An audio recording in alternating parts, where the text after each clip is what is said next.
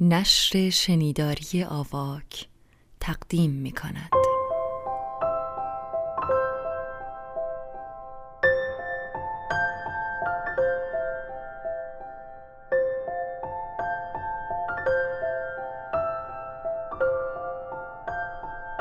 قصه های صندوقچه.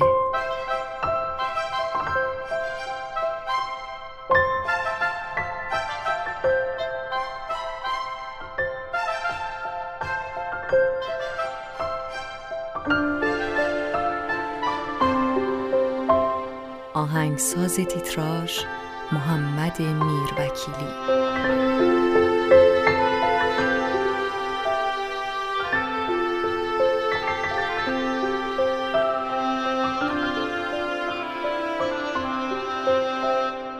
قصه هشتم.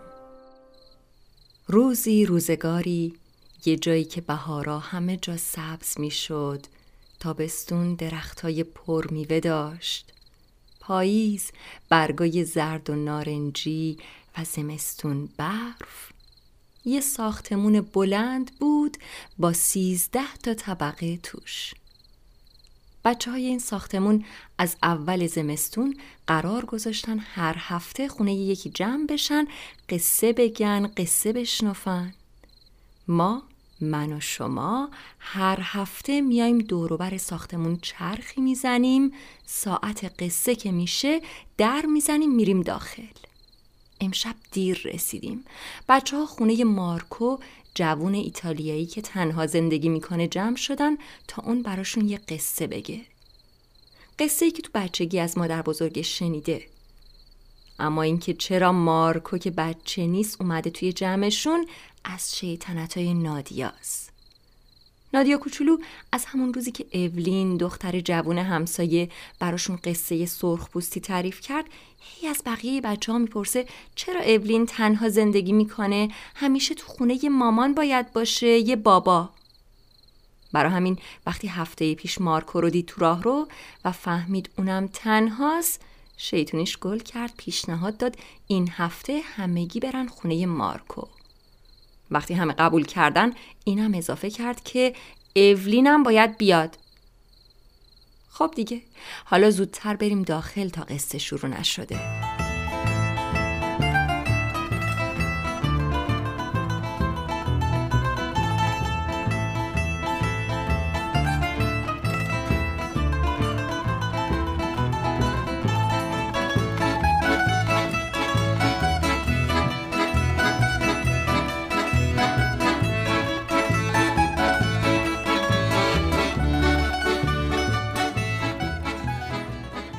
یکی بود یکی نبود. در روزگاران قدیم پادشاهی بود که یه پسر داشت. پسر حالا بزرگ شده بود و میخواست همسری برای خودش انتخاب کنه. اون از پدرش خواست یه مهمونی بگیره و تمام دخترای زیبای سرزمینشون رو دعوت کنه تا اون بتونه یکی از اونا رو انتخاب کنه. روز مهمونی فرا رسید. پسر پادشاه یا همون شاهزاده بین مهمونا قدم زد ببینه کسی هست که اون ازش خوشش بیاد. دید نه. پدرش خواست کمکی کرده باشه، شروع کرد معرفی دخترایی که به نظرش مناسب شاهزاده بودن. این که موهاش مثل کاکل ذرته. این یکی دماغش مثل سیب زمینیه. این رنگ پوستش رو دوست ندارم. خلاصه شاهزاده رو هر کدوم از دخترای عیبی گذاشت و گرچه همه اونا زیبا بودن، اما هیچ کدومشون به چشم شاهزاده زیبا نیومدن. این شد که تصمیم گرفت سوار اسب شه، بره بگرده زیباترین دختر رو پیدا کنه. زیباترین به نظر خودش.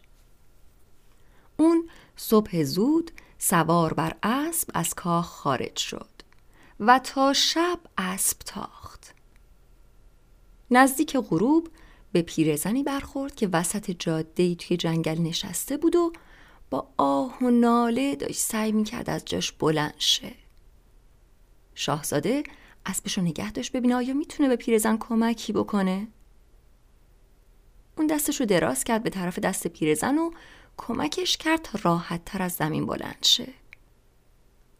بعدم که دید پیرزن جز یه سبد چوبی و چند تا پرتقالی که توش چیزی همراهش نیست، از خورجینش آب و نون در آورد داد به اون. پیرزن که خیلی تشنه و گرسنه بود تون تون نون و گاز زد و چند قلوب آب خورد. بعد رو کرد به شاهزاده و گفت ممنونم جوون، تو جون منو نجات دادی. کاش میتونستم منم در عوض این کمک تو کمکی بهت بکنم. شاهزاده که داشت سوار اسبش میشد به پیرزن گفت که دلیل سفرش چیه و دنبال چی میگرده. پیرزن لبخندی زد و گفت مشکل گشای تو پیش منه. اون وقت سبد پرتقالا رو به طرف شاهزاده گرفت و گفت این 3 تا پرتقالی که همراه منه پرتقال معمولی نیستن. اینا به تو کمک میکنن تا چیزی رو که دنبالشی پیدا کنی. فقط حواست باشه هر وقت خواستی یکی از اینا رو پوست بگیری باید حتما نزدیک چشمه یا رودخونه‌ای باشی. شاهزاده پرتقالا رو گرفت، از پیرزن خداحافظی کرد و به راهش ادامه داد. هوا دیگه تاریک شده بود که شاهزاده رسید به یک کلبه چوبی خالی و تصمیم گرفت شب و همونجا استراحت کنه. اون خیلی کنجکاو بود بدونه اگه پرتقالا رو پوست بگیره چی میشه. برای همین چاقو برداشت، شروع کرد به پوست کندن یکی از پرتقالا. وقتی کامل پوستشو گرفت یه دفعه دید پرتقال تبدیل شد به یه دختر خیلی زیبا. شاهزاده دهنش از تعجب باز مونده بود. دختر گفت تشنمه، آب تازه بهم بده. شاهزاده خواست از آبی که همراهش بود به دختر بده که دوباره صدای دختر رو شنید که میگه آب تازه بهم بده. شاهزاده دستپاچه شده بود. نمیدونست باید چی کار کنه چون اون دور و بر هیچ چشمه‌ای ندیده بود که بتونه بره برای دختر آب بیاره. اون همینطور دور خودش میچرخید که دید دختر دود شد رفت هوا. شاهزاده قصه دار دید کاری از دستش بر نمیاد. سرشو گذاشت زمین خوابید. صبح که شد دوباره سوار بر اسب راه افتاد بره بگرده چشمه یا رودخونه‌ای پیدا کنه که این بار با خیال راحت پرتقال بعدی رو پوست بگیره. اون حالا فهمیده بود که چطور این پرتقالا قرار بوده کمکش کنن. آخه پیرزن نگفته بود توی هر کدوم از این پرتقالا یه دختر زیبا هست. شاهزاده تا شب دنبال چشمه آب گشت اما چیزی پیدا نکرد. اون که خیلی هیجان زده بود برای پوست گرفتن دومین پرتقال به خودش گفت شاید این یکی آب نخواد. مگه همه دخترای پرتقالی قرار شبیه هم باشن؟ بعد چاقوشو در آورد، پرتقال دومو پوست کند، آروم گذاشت روی تخت سنگی کنار خودش. این بارم به جای پرتقال یه دختر زیبا ظاهر شد. حتی زیباتر از اولی. اما وقتی آب خواست و شاهزاده نتونست آب تازه بهش بده اونم دود شد رفت هوا. شاهزاده با خودش عهد کرد پرتقال آخری رو تا چشمه‌ای پیدا نکرده پوست نگیره. چون این آخرین شانسی بود که براش مونده بود. صبح فردا شاهزاده با اسبش تاخت و تاخت و تاخت تا اینکه بالاخره رسید به یه چشمه. از اسب پیاده شد، کمی از آب چشمه خورد، مشتی آب به صورتش پاشید، خستگیش که در رفت، پرتقال آخر رو در آورد، شروع کرد به پوست گرفتن. وقتی کامل پوستشو گرفت، اونو گذاشت روی زمین و این بارم جای پرتقال یه دختر خیلی زیبا دید. حتی زیباتر از دوتای قبلی. اما اونم مثل قبلیا اولین کلمه‌ای که گفت آب بود. شاهزاده فوری کاسه ای از آب چشمه پر کرد داد دست دختر. اون خیلی خوشحال بود که دختر آرزوهاشو پیدا کرده. دختر آبو که خورد با شاهزاده سوار اسب شدن، راه افتادن به طرف قصر پادشاه. اما هوا خیلی زود تاریک شد و اونا مجبور بودن جایی برای استراحت پیدا کنن. از دور کلبه‌ای رو دیدن که چراغاش روشن بود. وقتی رسیدن اونجا، شاهزاده از پیرزن صابخونه خواهش کرد که یه اتاق به دختر بده تا شب اونجا بمونه و خودش بتونه بره به قصر و با کالسکه و تشریفات بیاد دنبال نامزدش. پیرزن صابخونه قبول کرد، اما دختر کمی نگران بود. با این حال اونجا موند تا شاهزاده بره به قصر و برگرده. حالا شاهزاده رو سوار بر اسب تصور کنین که داره از کلبه دور میشه تا براتون از پیرزن صابخونه بگم. پیرزن که با تنها دخترش زندگی میکرد جادوگر بدجنسی بود که به خاطر اخلاق بدش هیچ کس حاضر نشده بود با دختر اون ازدواج کنه. اون نقشه کشید دختر پرتقالی رو طلسم کنه و به جاش دختر خودش رو بده به شاهزاده. برای همین صبح فردا رفت اتاق دختر پرتقالی و بهش گفت شاهزاده از من خواسته موهای شما رو شونه بزنم تا وقتی با تشریفات دنبالتون میان خوب و آراسته باشین. دختر گفت باشه و موهای بلند بافتش رو باز کرد تا پیرزن اونا رو شونه بزنه. پیرزن همچنان که داشت موهای دختر رو شونه میزد از جیبش سنجاقی در آورد و گذاشت روی سر دختر. یه دفعه دختر تبدیل شد به یه پرستو و قبل از اینکه پیرزن بخواد بگیره و بلایی سرش بیاره بال زد و از پنجره رفت بیرون. اون وقت پیرزن دختر خودش رو نشون روی صندلی دختر پرتقالی، لباسای اونو که حالا روی زمین ریخته بودن تنش کرد و منتظر موند تا شاهزاده برگرده. نزدیکای ظهر شاهزاده و همراهاش رسیدن به کلبه پیرزن. شاهزاده خوشحال به طرف اتاق دختر رفت تا اونو با خودش به قصر ببره، چون همه منتظر بودن تا مراسم عروسی رو برگزار کنن. اما وقتی در اتاق باز کرد دید به جای دختر پرتقالی دختر دیگه ای نشسته. گفت اما تو که نامزد من نیستی، اون کجاست؟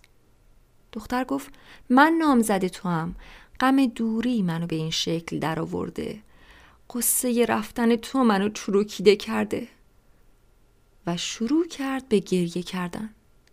شاهزاده که به همه گفته بود دختر دلخواهش رو پیدا کرده و اونام تدارک عروسی دیده بودن، دست دختر پیرزن رو گرفت با خودش به قصر برد. وقتی رسیدن اونجا پادشاه و همسرش به گرمی از اونا استقبال کردن. بعدم بردنشون تو تالار قصر که همه مهمونا اونجا بودن. شب وقت شام که شد یکی از خدمتکارای آشپزخونه اومد سراغ شاهزاده و بهش گفت که مشکلی تو آشپزخونه پیش اومده و آشپز خواهش کرده شاهزاده به اونجا بره تا براش بگه مشکل چیه. شاهزاده با عجله به آشپزخونه رفت ببینه چه خبر شده. آشپز براش تعریف کرد که پرستویی لب پنجره نشسته بوده که حرف میزده و هر بار آشپز کباب میذاشته روی آتیش پرستو میگفته کباب سوخته بده به دختر جادوگر، کباب سوخته. و تا آشپز میومده کبابو به چرخونه کباب میسوخته. شاهزاده که هنوز باورش نشده بود دختری که با خودش از کلبه پیرزن آورده همون دختری باشه که از پوست گرفتن پرتقال ظاهر شده بود، از آشپز پرسید حالا اون پرستو کجاست؟ آشپز با انگشت به پنجره بزرگ انتهای آشپزخونه اشاره کرد. شاهزاده آروم به طرف پنجره رفت، دستش رو دراز کرد به طرف پرستو و وقتی اون روی دستش نشست آروم سرش رو نوازش کرد. همون موقع متوجه شد سنجاقی توی پوست سر پرستو فرو رفته. با احتیاط اونو بیرون آورد. یه دفعه پرستو تبدیل شد به همون دختر زیبایی که قبلا دیده بود، دختر پرتقالی. شاهزاده خوشحال دست دختر رو گرفت، با خودش به سرسرای قصر برد تا به پدر و مادرش معرفی کنه. وارد سرسرا که شدن، دختر پیرزن یواش خودشو بین مهمونا قایم کرد که شاهزاده اونو نبینه. بعدم همون موقع شبانه از قصر فرار کرد که مبادا شاهزاده به خاطر بلایی که سر نامزدش آورده بودن اونو تنبیه کنه. اما شاهزاده انقدر از پیدا کردن دوباره دختر پرتقالی خوشحال بود که همه اتفاقای بد زندگی از یادش رفته بود.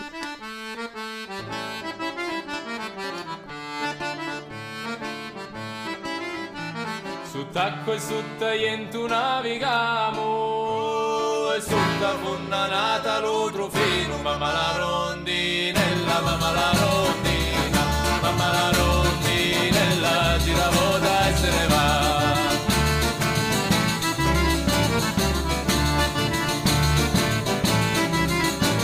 così modo m'arrangi su un ramo e tutti e due l'amore noi facciamo mamma la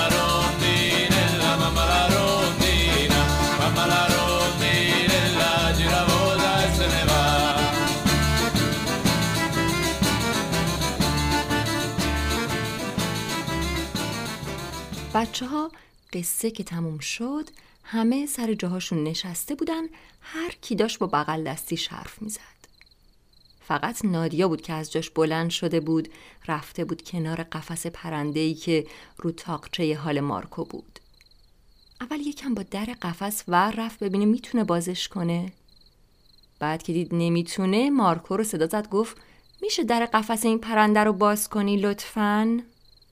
مارکو گفت برای چی؟ میپره میره. نادیا گفت آخه نگاه رو سرش انگار یه چیزیه، شاید یه شاهزاده خانم پرتقالی باشه. مارکو گفت نگران نباش، این یه بلبله. شاهزاده خانمای پرتقالی طلسم که بشن پرستو میشن. ریما گفت راستی مگه پرستوها کوچ نمی کنن؟ پرستوی قصه چرا نرفته بود؟ سیتا گفت حتما زمستون نبوده. نادیا یکم فکر کرد، گفت یعنی بهار که بشه یه عالمه شاهزاده خانم پرتقالی پیداشون میشه. بچه ها همه زدن زیر خنده. سمرا گفت نادیا تو که انقدر خیالای قشنگ داری، بیا هفته دیگه تو برامون قصه بگو. آنتون داداش نادیا گفت هنوز مدرسه نمیره، بچه است. سمرا گفت قصه گفتن ربطی به مدرسه رفتن نداره. نادیا خوشحال جواب داد بله بله، هفته دیگه من قصه میگم. اون وقت رفتم در کفشاشو بپوشه بره خونه‌شون. مارکو گفت کجا؟ دارم براتون شیر میارم بخورین. نادیا گفت ببخشید من باید زودتر برم خودمو برای هفته بعد آماده کنم، دیر میشه.